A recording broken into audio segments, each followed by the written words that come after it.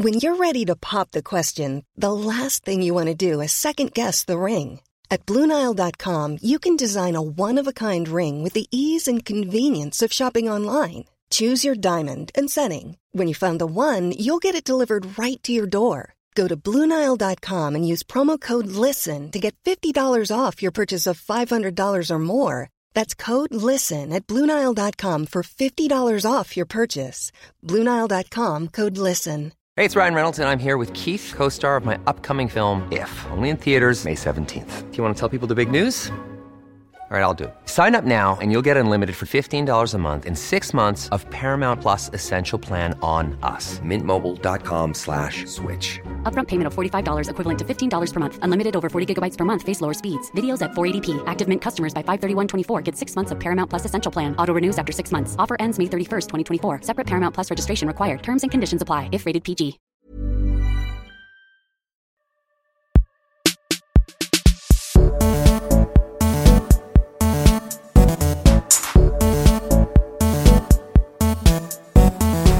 Hej och välkomna till Drivet, där vi intervjuar balla, framgångsrika kvinnor för att inspirera dig att satsa på något du brinner för och kanske hjälpa dig att hitta ditt driv. Vi som intervjuar heter Josefin Eriksson och Nina Lund, och podden hittar du på Acast, iTunes och vår hemsida www.drivetpodcast.se. Idag pratar vi med Emma Stjärnlöf som är brand director på Adidas i Norden. Och i våras så listade Kings Magazine henne som Sveriges mäktigaste person inom herrmode. Emma, hon har också utsetts bland annat till superkommunikatör och framtidens kvinnliga ledare. Och det är kanske ingen tillfällighet att just hon har fått den här uppmärksamheten. För genom att få chansen att kombinera sina passioner för sport och marknadsföring, jobba med grymma människor och ha en bra chef, så har Emma varit med och tagit Adidas till en ny nivå. Något som vi inspirerades av Emma var att hon berättade att men för att bli bäst och nå toppen, då ska man också jobba med toppen med de som är lite bättre än en själv. Och hur viktigt det är att ha bra chefer som ser en och vill att man ska utvecklas och komma vidare. Att våga utgå från sig själv och inte andra. Det är väl det som de flesta brottas med. Ibland kan man inte ens identifiera vad som är vad. Vad är det jag själv vill och vad är trycket från andra människor? Och vi frågade Emma lite om det här med att jobba med just marknadsföring på ett bolag som Adidas, som är ett märke som har funnits så länge och är så etablerat. Och hon sa att det är viktigt att tänka på att man inte bara ska känna att man är med och förvaltar, utan att man också är en del av att utveckla märket och komma på med nya idéer. Och det kan man ju egentligen tänka på vad man än är på för arbetsplats, att man ska inte bara anpassa sig till det som finns, utan man ska vara en del av bolaget och ta det vidare. Så här kommer intervjun med Emma Stjärnlöf. Ja, men välkommen hit och tack för att du är här. Ja, men tack för att jag får vara här. Såklart, vi kommer vilja prata väldigt mycket om marknadsföring. Det är din grej och du har väldigt många års erfarenhet av det. Och vi tänkte nästan börja med, du har ju nyligen blivit vald till Sveriges mäktigaste person inom herrmode, Kings Magazine. Och hur tror du att du och Adidas egentligen hamnade här? Både liksom, hur tror du att du personligen och att märket Adidas fick den statusen? För det första är det ju otroligt kul och det är verkligen en ära, och samtidigt så vill jag säga att jag blev heller inte jätteförvånad, och jag tycker att Adidas förtjänar den där första platsen av så många anledningar. Men min bild av mode, jag har själv varit ganska så här rädd för mode länge och alltid gömt mig bakom, men sport är ju min grej. Men mode har varit något som inte är för alla. Det har funnits väldigt många finrum. Det har varit styrt till modehus och catwalken och så vidare. Sport har varit något helt annat, något väldigt nördigt. Om man bara ser till några år tillbaka så var det otänkbart att man skulle se någon i löpartights nere på Stureplan. Och jag tycker att det Adidas faktiskt kan ta cred för att vi har lyckats med, det är att föra samman de här två världarna. Och det kan man ju prata mycket som helst om, men för mig är det på något sätt en demokratisering av modevärlden. vi har öppnat upp den på så många sätt. Och framförallt det då som var i nomineringen, vilket var väldigt roligt, att mode har blivit sport och sport har blivit mode. Det tycker jag att vi har banat väg för. Och hur länge känner du att det har varit så? Ja, men i ganska många år. Så att det har ju varit ett väldigt medvetet och långsiktigt jobb från vårt håll. Både globalt men också här i Sverige och i Norden då, som jag jobbar med. Och personligen, jag har ju bara äran att få vara den som leder vårt fantastiska team och driver det här arbetet i Norden. Så att därför fick jag stå där. Och det var jättekul. Du har varit där väldigt länge, så du måste ju ha någonting med det här att göra. Jag hoppas ju det, annars skulle jag nog inte vara kvar. Det är klart att jag känner att jag har varit en del av det. Men vi är... Det är väl en av anledningarna att jag är kvar och kom tillbaka också. Att det är en sån fantastiskt duktig grupp med människor som jobbar på Adidas. Var man än åker i världen, men framförallt det gänget som är här är verkligen proffs rakt igenom. Men hur började din resa från början? Man tänker från gymnasiet och uppåt. Vad var det du studerade då? Innan du började studera marknadsföring och på den biten? Det här är så länge sedan så jag börjar tänka. Jag flyttade hemifrån efter 9:an. Så att det var väl liksom verkligen en sån här milstolpe. Jag kommer från en liten by som heter Smedjebacken. Och hade siktet inställt på att, det är i Dalarna? Ja, att världen är större. Och då hamnade jag i Västerås. Men de hade något som heter Europaprogrammet. Ett internationellt program. Jag var väldigt, väldigt intresserad av språk. Och fick kombinera det med lite sådär internationella studier. Och hamnade i en grupp med klasskompisar som kom från hela landet.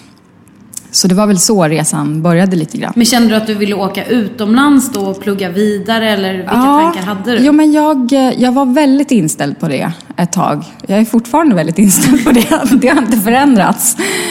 Av olika anledningar blev det bara... Efter gymnasiet så...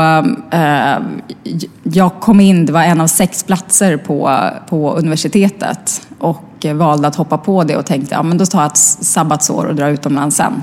Sen blev det aldrig det där, utan sen började jag jobba innan jag hade slutat. Och sen har det bara runnit på. Och vad började du jobba med då? Mitt första jobb var som marknadsassistent på ett IT-företag. Det var en ren slump genom kontakter. Efter ett halvår fick jag ansvar för all PR på det bolaget. Och blev PR-chef. Halvår? Ja, och i IT-branschen som ju var, det var en sån här stark säljorganisation också. Så var det något jag fick då så var det skinn på näsan, skulle jag säga. Och sen därifrån sen fick jag jobb på PR-byrån som vi jobbade med. Och vad var det för PR-byrå? GCI hette den då, nuvarande Conn & Wolf. Och det var väl där liksom världen öppnades lite mer för mig. Vad det var jag var bra på, vad det var jag tyckte var kul, hur långt man kunde gå. Vad var det du var bra på? Ja, men jag var bra på att förstå omvärlden och paketera den i historier som människor ville höra. Och det är fortfarande grunden i kommunikation, storytelling. Det är bara helt andra medel och kanaler nu. Men att förstå vad som är en bra historia och kunna få fram det. Och det var en egenskap som jag också lärde mig tack vare fantastiska chefer redan då. Att bli ännu bättre på. Så att det där har väl varit också en stark grund och någonting som är från början väldigt mycket tur och sen medvetna val. Men att hamna bland rätt människor och rätt chefer. Men kände du redan då så här, det här är någonting som jag vill fortsätta att utvecklas inom? Ja, alltså från början, jag har ju haft en så här journalistdröm och sökte också till journalisthögskolan. Och så hittade jag den här då, mediekommunikationsvetenskap som var det jag gick på universitetet med internationell inriktning och sökte det i så här sista minuten och kom in och visste inte alls vad det var för någonting. Och så hade vi gästföreläsare från Diplomat PR eller vad det nu var. Och jag bara, är det här som man kan jobba med. Så jag hade ju ingen aning om vad är det för spår jag har valt. Vad kommer det här leda till? Jag visste att jag gillade språk och att skriva. Så det var väl lite av en slump. Men var det så att alla då uppmuntrade dig på PR-byrån och såg dig liksom att det här är någon med något extra, eller vad man säger? Ja, det upplever jag verkligen. Men hade du bra självförtroende så att du kände att... Jag skulle säga så här, att om någon hade frågat mig då hade jag sagt ja. När jag ser tillbaka på det nu så skulle jag säga... Nej, men det är väl den här klassiska att jag hade nog en stark tro på mig själv.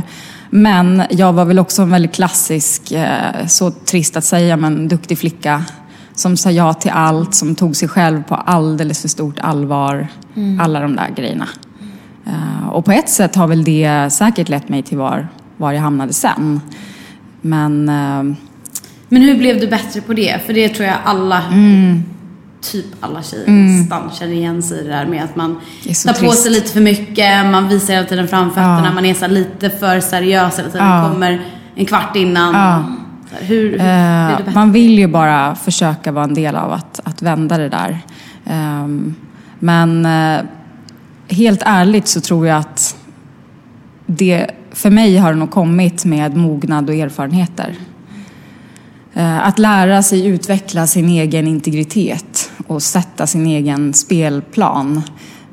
På ett sätt tror jag att det är oundvikligt att man är lite grön i början.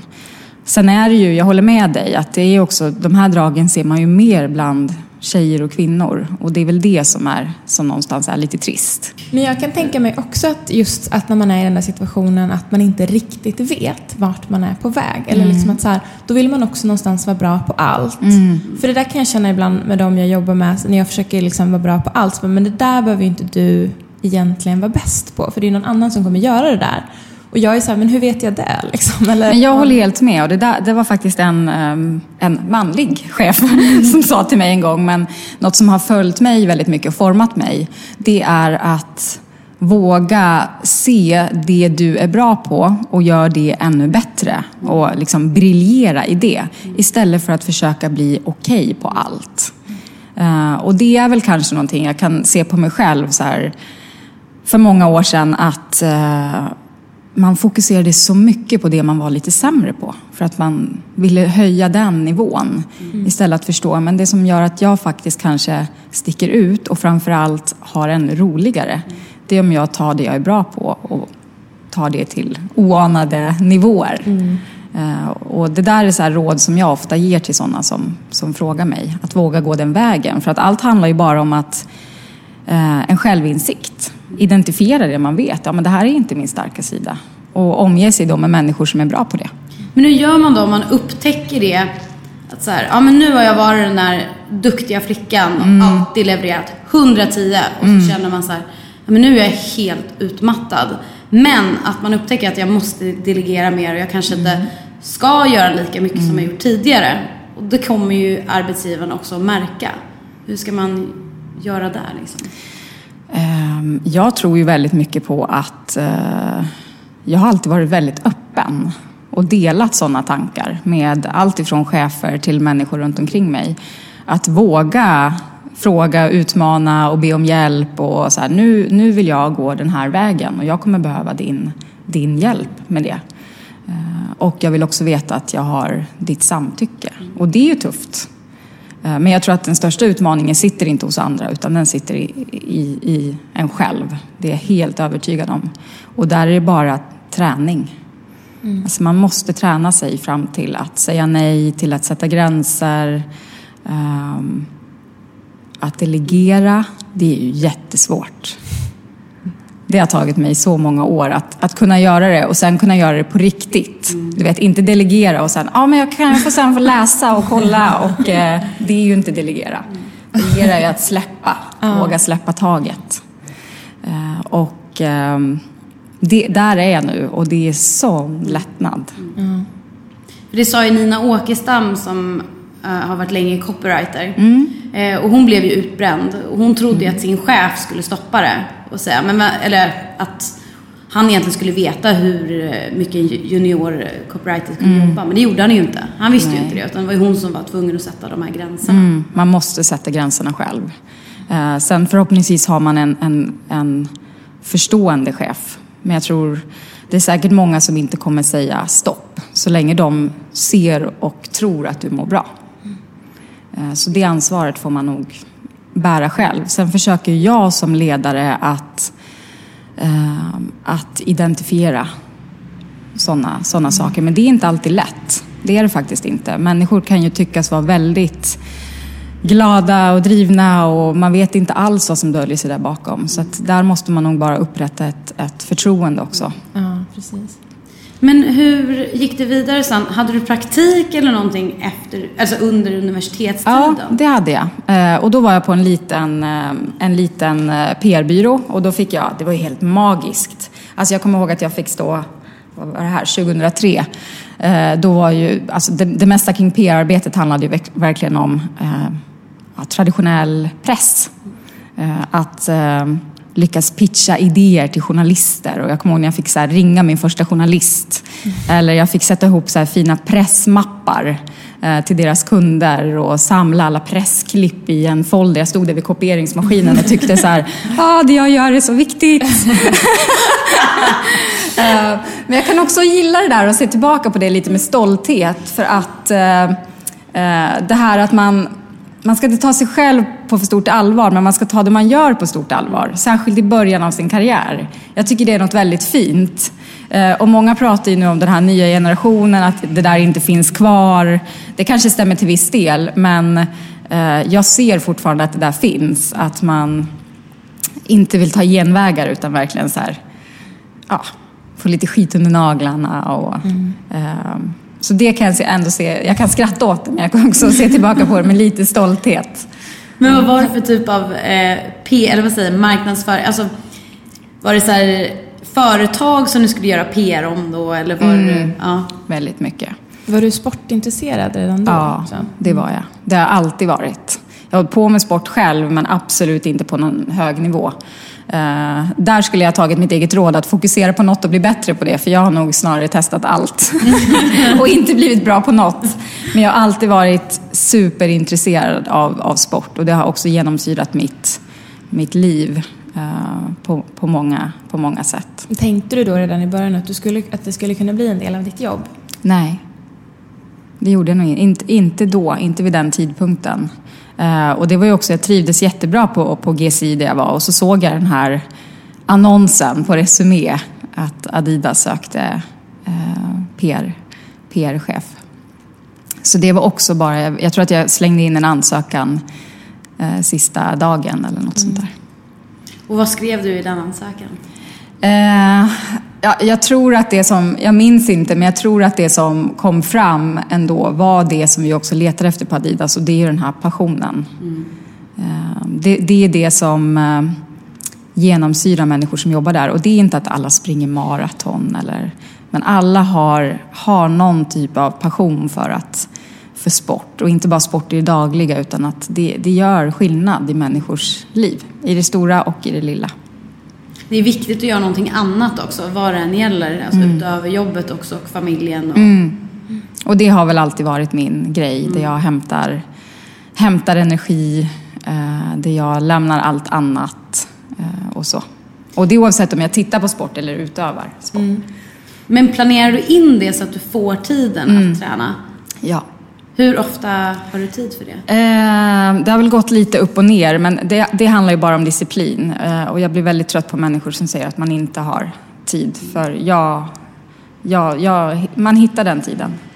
Jag är förälder och har det jobbet jag har och sitter i 4 styrelser. Men jag hinner träna 3 gånger i veckan i alla fall.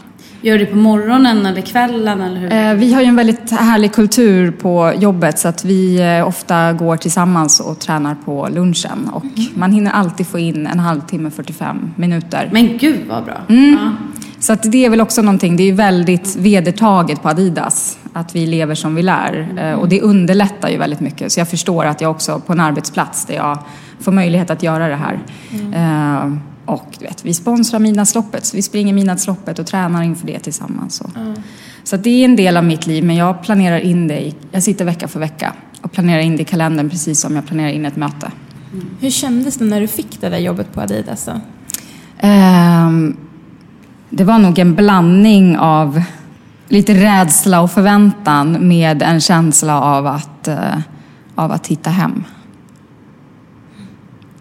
Och så blev det också. Det var många faktorer i det, där en var återigen en fantastisk chef som sedan har följt mig väldigt länge. Eller jag har följt henne snarare.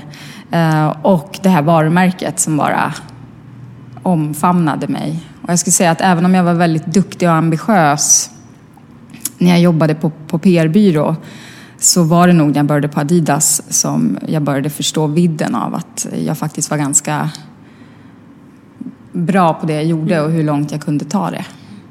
För vi pratade om det innan, liksom, att det måste vara väldigt stor skillnad på om du ska marknadsföra ett nytt märke eller liksom förvalta ett sånt stort märke som finns över hela världen och har funnits länge.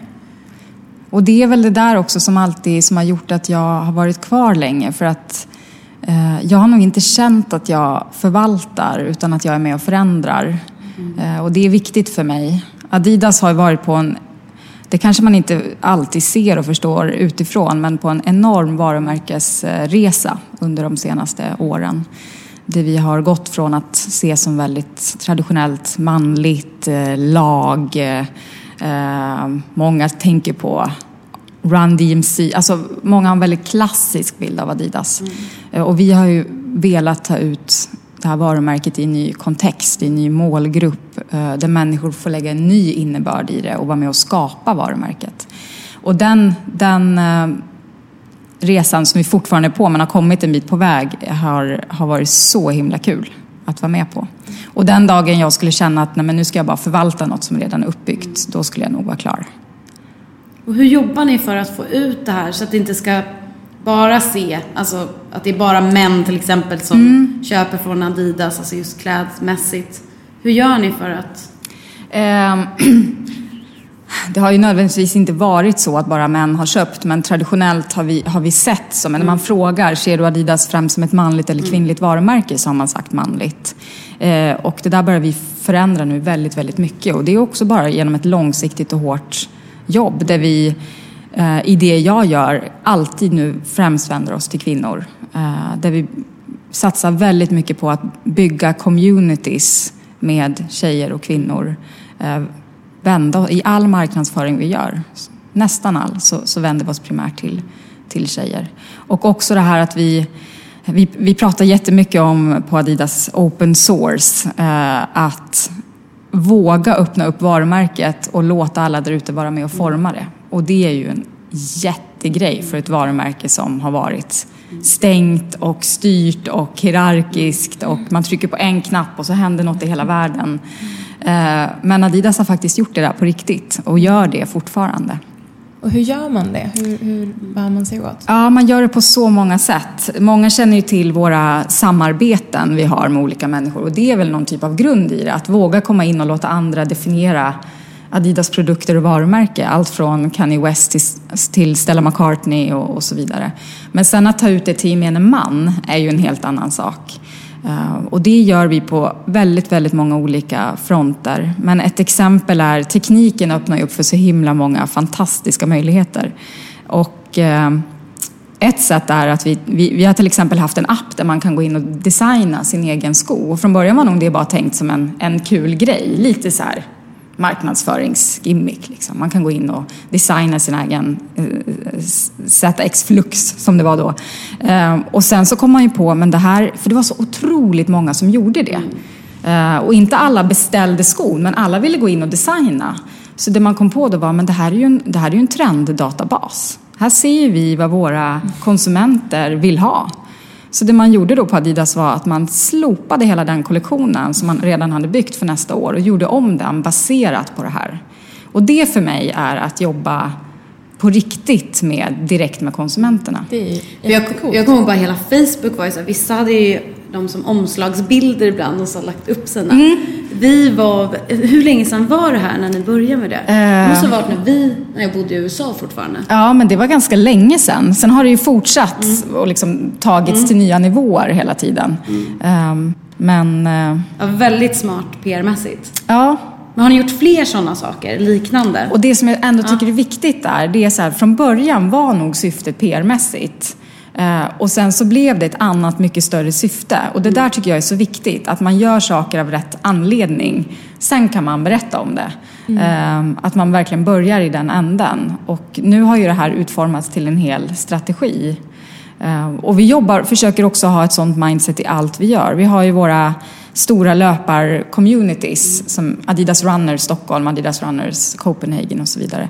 Att men här träffar vi ju hundratals unga tjejer som vill springa med oss. Då måste vi använda deras kunskap. Vi frågar dem. Vad tycker ni om de här produkterna? Vad tycker ni om? Vad skulle ni vilja ha från Adidas? Istället för traditionellt för några år sedan när man sa nu ska vi göra fokusgrupper. Och så satt man tillsammans med sin byrå och så stängde man in sig i ett rum och så valde man ut några människor.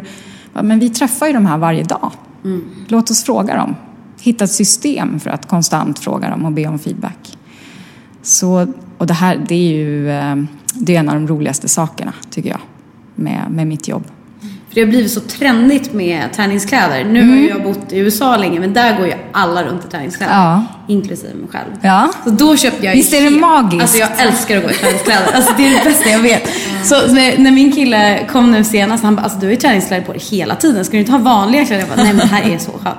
Sen när jag kom hem också, innan jag började jobba var det en vecka så gick jag bara i träningskläder. Men när man har så här snygga träningskläder, då känns det bra än att gå i mjukiskläder eller så här lite. Ja, och plus att när man väl har börjat så kan man liksom inte riktigt bära något annat. Nej. Men det är kul att du säger det. Och det där är ju, på tal om King-priset där också, det är ju någonting som vi har försökt vara med och skapa. Att det dels ska vara okej och dels till och med ska vara trendigt. Träningskläder behöver inte se ut som träningskläder, om ni förstår vad jag menar. Men har det inte också då hjälpt er att nå ut? Alltså nu har ni ju alltid funnits hos kvinnor, men ändå att kanske nå ut ännu bredare. Absolut. Och jag tror också det fokuset vi har haft på att utveckla, vi har ju tagit in så många kvinnliga designers på global nivå. Och också jobbat med Rita Ora som nu är med och designar våra kollektioner. Stella McCartney som vi fortsätter jobba med. Jag tror ju att det är kvinnor som måste designa för kvinnor. Verkligen. Det är ju så enkelt faktiskt.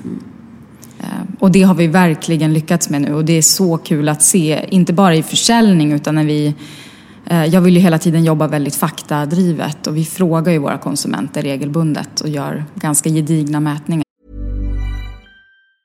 It's that time of the year. Your vacation is coming up.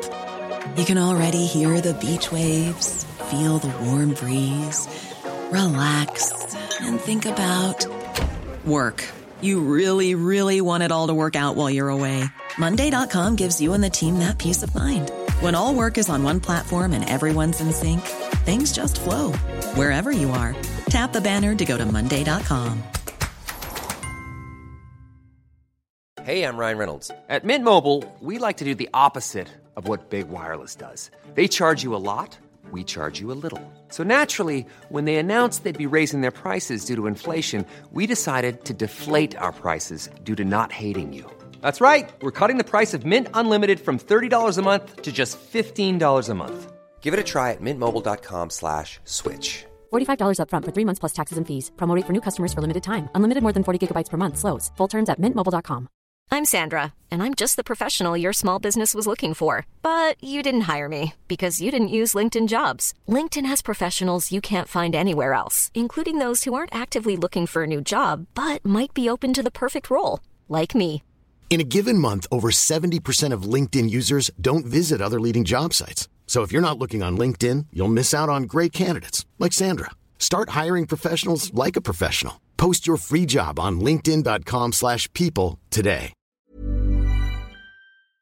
Och det är bland kvinnor som vi faktiskt just nu har vårt största momentum. Men jag säger, alla mina kompisar köper ju så fort det är någon stor designer som säger på H&M eller vad det är, så går ju alla dit och köper bara ett par byxor eller någonting för att liksom ha det i garderoben. Och det har ju blivit någon sån här trendgrej också att ha de där grejerna. Ja, men det har det ju. Sen så tror jag den skillnaden som vi har gjort är också H&M gör ju det här briljant, men de jobbar ju väldigt mycket med one-offs. En säsong, en designer. Ja. Vi jobbar ju långsiktigt med alla våra. Och det tror jag har varit väldigt viktigt också för Adidas. Stella McCartney har vi jobbat med i över 10 år nu. Men hur jobbar du gentemot en global nivå? Alltså hur samarbetar ni med de andra kontoren? Jag har ganska tajt samarbete med mina motsvarigheter, framförallt ute i Europa. Vi är klustrade lite i olika regioner i världen. Och vi är konstigt nog en del av Europa. Så att vi har ett tajt samarbete och ses regelbundet för att just dela idéer och sådär. För att det funkar ju så från globalt håll. Det är inte att man släpper marknaderna helt fria. Det är klart att vi har styrning. Det är så här, det här året lanseras de här produkterna, de här koncepten. Här finns en toolbox för det. Kom tillbaka med er plan hur ni vill göra. Och det där är väl så här skillnaden också att jobba nu gentemot för några år sedan. Då handlade det ju väldigt mycket om traditionella kampanjer. Och nu har vi ett helt annat arbetssätt, vilket också gör att man förstår på global nivå att vi måste låta varje marknad göra det här på sitt eget sätt.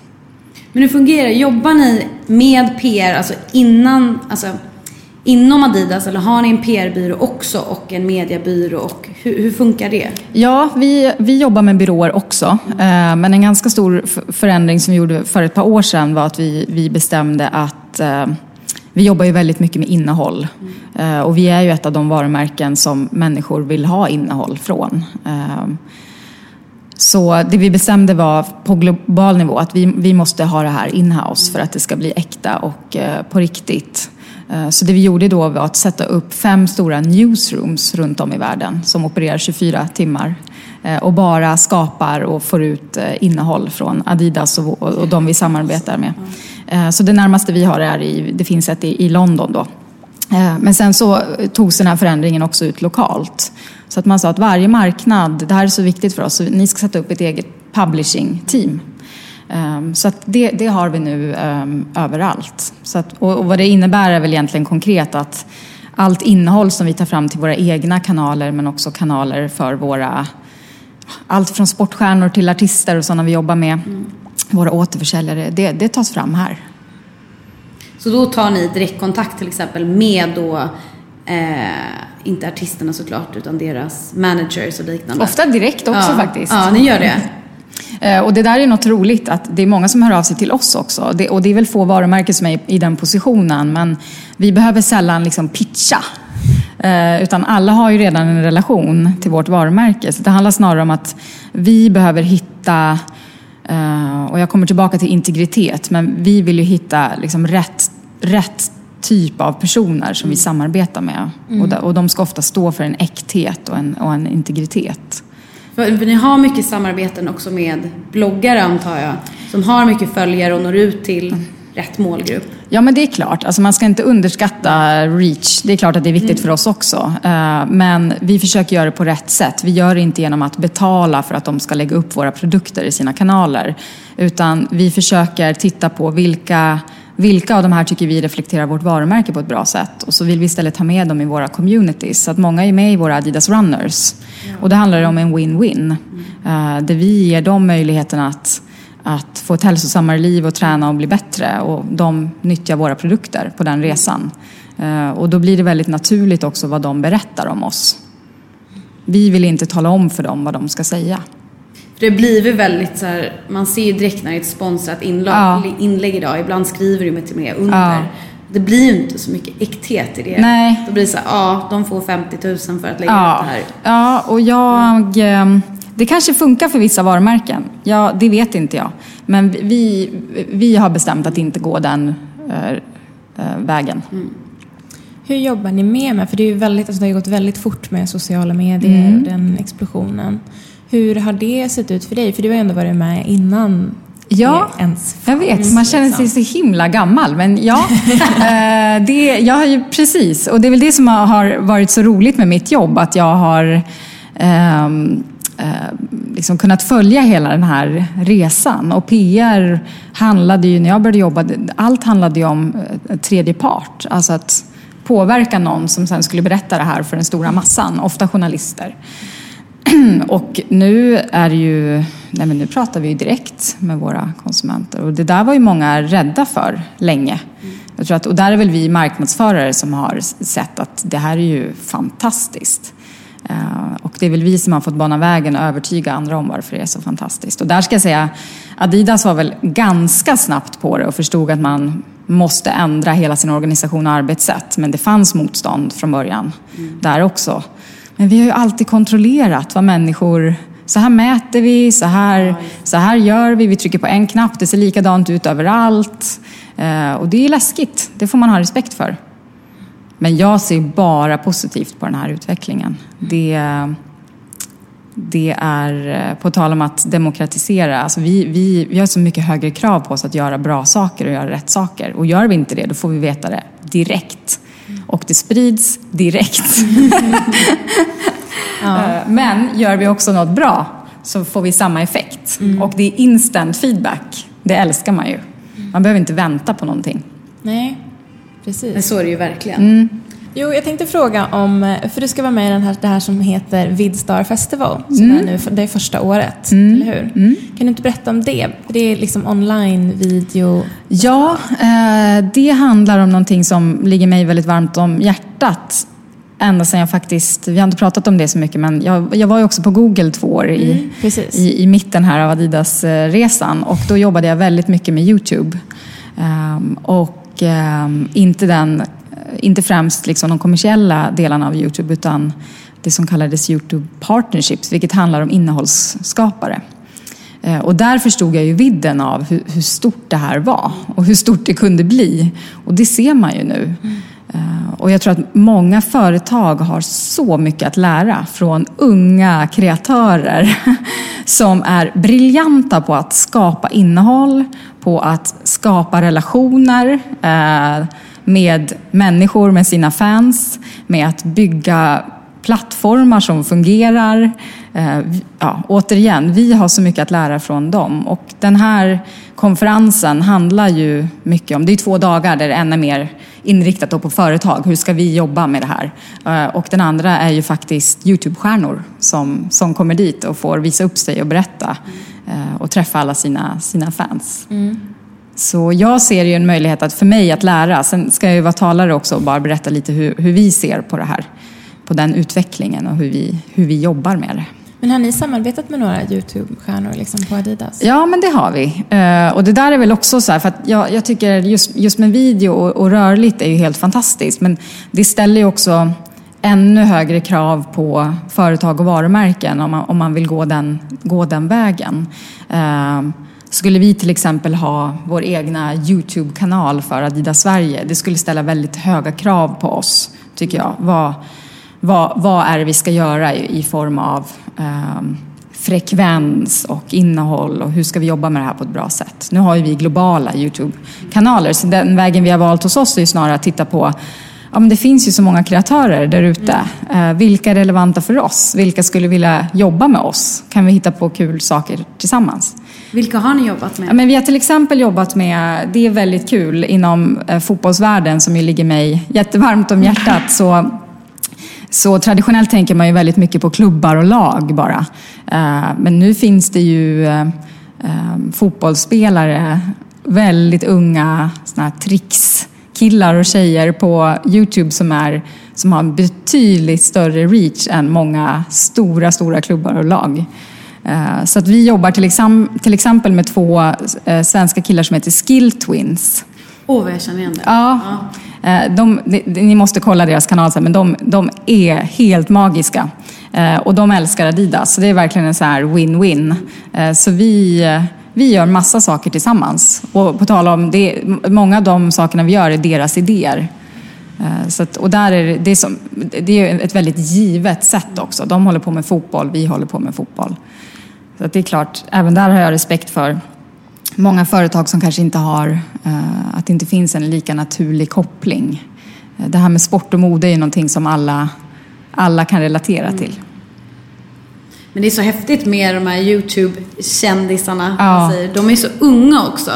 Och jag vet ju inte vad 10-åringar, 9-åringar, 12-åringar, 14, vad de tittar på idag. Nej, och det är så här när man börjar titta på hur de gör. De har ju prenumeranter som slår, alltså det slår ju alla stora mediehus. Det är imponerande. Min kompis var på den här YouTube-galan som var, det måste ha varit i år, och han har en egen kanal som är jättestor, men han är ju 30 idag. Men då var det de här som är så här 14-16 och det står fans utanför och bara skriker. Och så hade han med sig då hans tjejs lilla syster som är 12 år, fick följa med på den här galan. Så kände han ju alla, fick gå runt och hon fick gå runt och hälsa på alla, men det var ju så här. Han bara, jag har ingen jäkla aning vilka de är. Och hon bara pekar, där är han och där är hon. Och han bara, ja, vi går fram och pratar.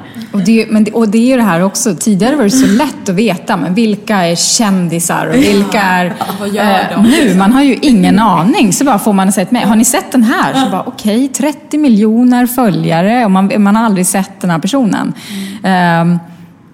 Och det där är ju också väldigt, väldigt roligt. Man måste ju hålla sig on top av vad som händer där ute. Det ställer jättehöga krav på oss. Ja, men det kommer jag ihåg själv när man var liten och tyckte att mamma och pappa var dumma i huvudet och inte förstod någonting. Ja, nu vet inte vem det är. Nej, alltså, nu är vi dem. Alla vet vem det är. Ja, nu är vi dem. Och jag jobbar ändå med det. Man har inte tid att ha koll på allting. Man borde ju ha någon... Därför man har barn, så att man ska kunna lära sig den vägen. Det är bara därför jag skaffade barn. Exakt. För jobbets skull. Ett litet research-institut där hemma. Inte underskattas. Men vi tänkte också prata lite mer om dig. Och bland annat så har vi läst att du sa i en annan intervju att på tal om vart ditt driv kommer ifrån, att jag tror att det var din pojkvän som hade sagt att så här, men det där är så typiskt för folk som kommer utanför Stockholm. Lantisar till och med. Ja. Och det kan ju vi känna. Du är ju från en förort i Stockholm, men även du kan ju känna det där liksom, att man liksom vill vidare hela tiden och ut och så här. Det kanske ligger något i det. Jag tror att jag sa det då också, att jag skrattade nog ganska mycket åt det och tyckte att han var löjlig, men det har ju funnits där hela tiden. Man vill ut och man vill bort, och det har ju gjort att man har ställt krav på sig själv. Ja, men om jag vill komma in på det där programmet, då måste jag få bra betyg. Det var väl så steg 1 där på högstadiet. Och sen när man var där, då var det nästa steg och sen nästa. Så det kanske faktiskt kommer därifrån. Jag vet inte. Jag har ju alltid haft ett starkt driv, men inte riktigt kunnat identifiera varifrån det kommer. Det kommer absolut inte med någon press hemifrån eller något sånt, utan det kommer från mig själv. Sen en annan del av det här med drivet har varit att det vet jag inte heller riktigt var det kommer ifrån, men jag har aldrig riktigt tyckt att det är kul att vara bäst. Utan jag har haft något driv att jag vill alltid omge mig med människor som är bättre än vad jag är. Och Google var en sån plats där man verkligen fick uppleva det. Och det där har nog också varit både en del av framgången, men något som jag kan relatera det här drivet till, att jag har alltid letat efter bra människor att omge mig med. Det är nog väldigt smart. Och inte vara rädd för det liksom. Nej. Du kan alla de här mer än mig. Om någonting i alla fall. Nej, utan tvärtom. Att, jag tycker det är så fantastiskt när man har anställningsintervjuer och sånt där. Och man själv sitter lite som ett frågetecken och förstår hur mycket den här personen som är 25, hur mycket mer den kan än en själv på vissa områden. Och det är ju magiskt. Men var det som också gjorde att du sökte dig till Google? För att du ville ha nya utmaningar? Eller? Ja, jag tror det. Det var ju min absolut svåraste separation. Det var när jag slutade på Adidas efter 4,5 år. Men det var väl en kombination av att jag började känna att jag stampade lite. Och sen så fick jag det där tipset om det jobbet. Och då var jag väldigt nyfiken på... Det var ju precis när hela den här... Frågar du Google var det väl inte så, men frågar du mig var det så. Den digitala, kanske inte revolutionen, men explosionen skedde. Och att jag kände nog att det är en plats där man ska vara nu för att fatta det, så är det där. Sen visste jag nog inte alls att jag egentligen ville ha jobbet, men de är ju smarta i sina i de här processerna. Det är ju galet många intervjuer och tester. Jag tror att jag räknade till 16 sammanlagt. Men det som händer är att för varje intervju får man träffa en ny person. Och det är inte HR-personer utan det är sådana som jobbar i organisationen i olika länder. Så man dras ju in i den här kulturen redan där. Så ju längre man går desto mer vill man in. Och det var väl det som hände. Och jag har aldrig ångrat det. Det var 2 år av... Jag lärde mig så galet mycket och träffade helt fantastiska människor. Sen har jag heller aldrig ångrat att jag gick tillbaka. Nej. Jag ångrar mig allt sällan. Du blev erbjuden det, eller hur var det? Ja, det var min chef då som hade anställt mig första gången. Tina, som ringde igen och sa, men du ska inte komma tillbaka för nu har vi det här som är jättespännande. Och jag sa ju bara nej först, för det var ju lite, jag brukar jämföra det med när man har gjort slut, alltså man går inte tillbaka till ett ex. Det var jättebra då, men nu har man ju lämnat. Men så ringde hon igen och så var jag där och träffade dem och de visste exakt vilka knappar de skulle trycka på. Precis som ex. Exakt, faktiskt, det har du helt rätt i. Men, och på den vägen var det väl lite... Jag upplevde väl först när jag kom dit hur mycket jag faktiskt saknade det. Plus att det var en fantastisk möjlighet som jag tror att jag hade nog inte kanske fått den någon annanstans. Nu fick jag den för att Tina hade enormt förtroende för mig. Och det var en enorm möjlighet för mig att bredda mig.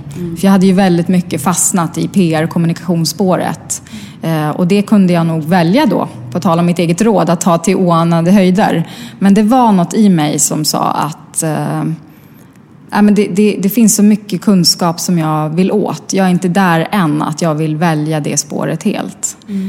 Och då fick jag ju möjlighet då var det att bli marknadschef för Sverige.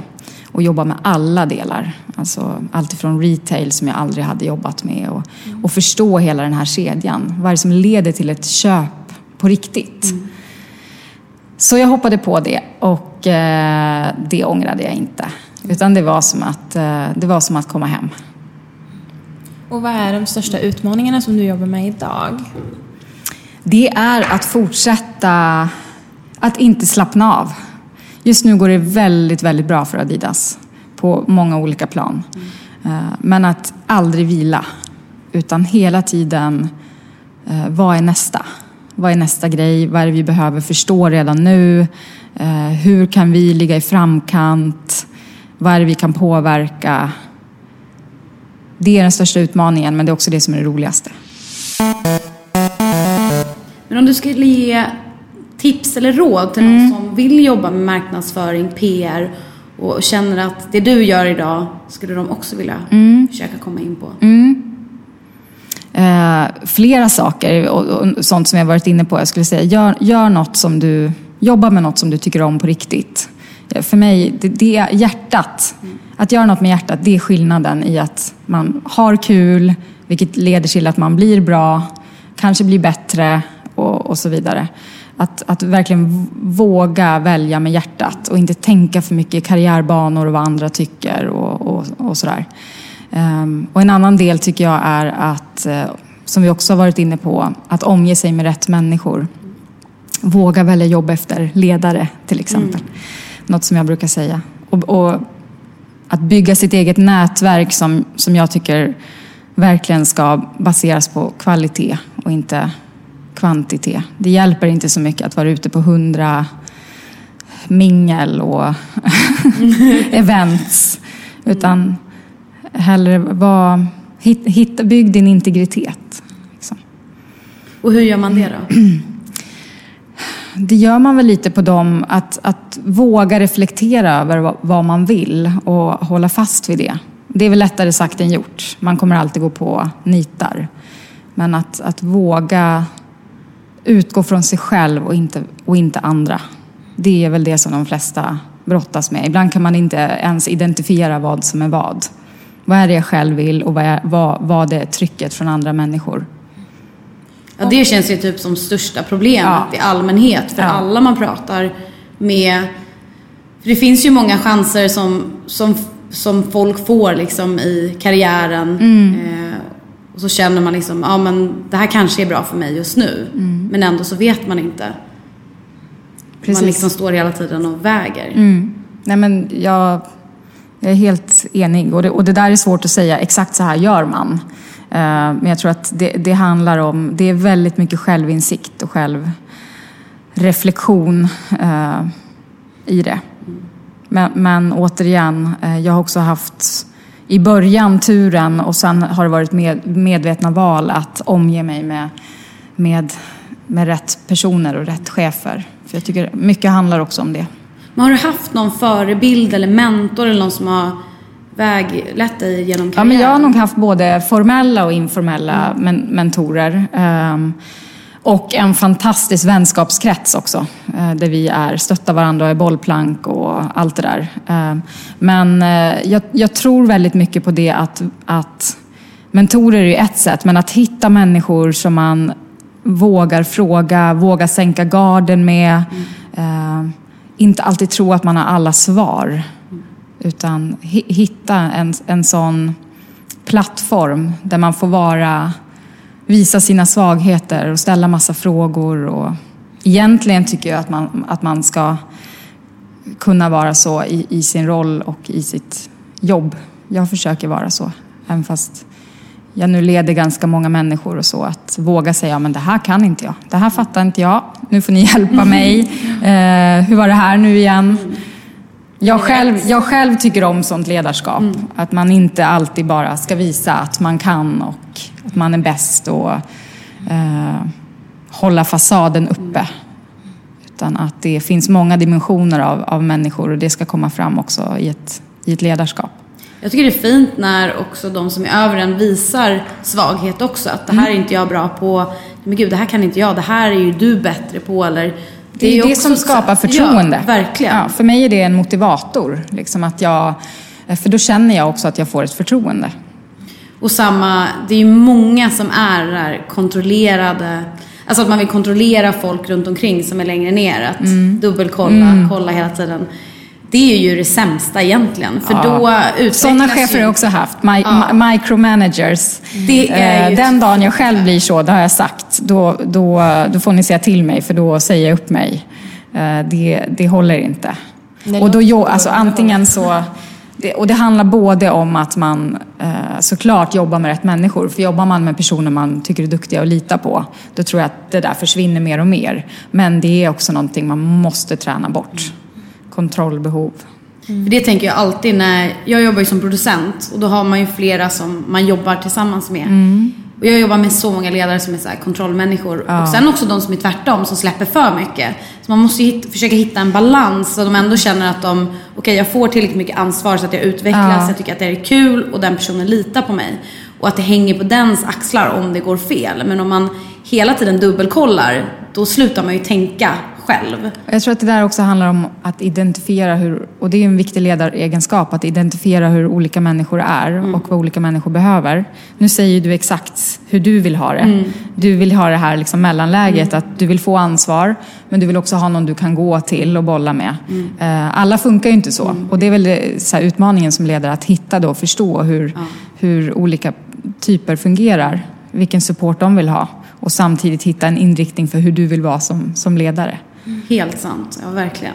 Men vad är också dina viktigaste råd om man står i en position där man ska känna att man ska marknadsföra sig själv eller sitt märke? Jag skulle säga nummer 1, och det gäller nog både mig själv och Adidas, men äkthet. Jag tror man ser igenom direkt om något inte är äkta. Så var äkta och genuin och ha integritet i det man gör. Som person, vi kommer tillbaka till det, men säg inte ja till allt och gå på allt, utan våga liksom hitta och stå för det man är, både som varumärke och person. Det tror jag är väldigt mycket den viktigaste grunden. Äkthet. Vad skulle du ge för tips till oss som behöver marknadsföra våran podd? Ja, men vet ni, jag tror att ni gör exakt rätt grej. För att det pratade vi också om. Men jag tror ju väldigt mycket att börja i rätt ände. Och det gör inte alla. Utan många vill prata först och så gör man lite under tiden. 1. Gör bra. Det här lärde jag mig. Det här var min första PR-lektion. 1. Gör bra saker. 2 berätta om dem. inte reversed. Så jag tror, det är den, ni gör ju det här helt fantastiskt. Och ryktet, alla vet redan vad ni gör och vilka ni är. Men att skapa den grunden. Och jag menar, alla som har varit här och suttit med er blir ju era ambassadörer. Det räcker väldigt, väldigt långt. Gör man bra saker så händer det bra saker. Bra tips. Som vanligt så känner man alltid att man hade kunnat prata hur länge som helst. Det finns ju så mycket. Det känns bara som att man skrapar på ytan med folk. Men vi vet också att du ska iväg på ett möte. Det tror jag Josefin också ska. Det är ju det. Livet går vidare. Det gör ju det. Ja. Och det är fredag. Ja, det är fredag. Det är jäkligt härligt. Så verkligen tack för att du tog dig tid att komma hit och berätta om din värld. På tal om att inte vara överallt och göra allt. Så det här var ju något som jag verkligen ville göra. Jag är väldigt imponerad av den här podden och alla som ni har träffat. Så det var jättekul att få vara utvald och vara en av de som är här. Vad roligt.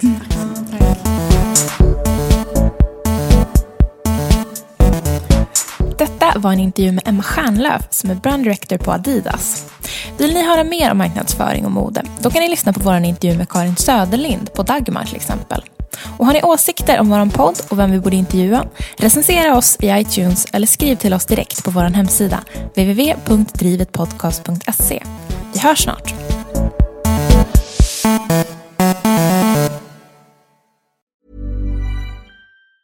Planning for your next trip? Elevate your travel style with Quince. Quince has all the jet-setting essentials you'll want for your next getaway, like European linen, premium luggage options, buttery soft Italian leather bags, and so much more. And it's all priced at 50 to 80% less than similar brands. Plus, Quince only works with factories that use safe and ethical manufacturing practices. Pack your bags with high-quality essentials you'll be wearing for vacations to come with Quince. Go to quince.com/trip for free shipping and 365-day returns.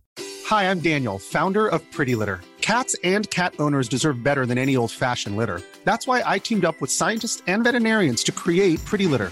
Its innovative crystal formula has superior odor control and weighs up to 80% less than clay litter.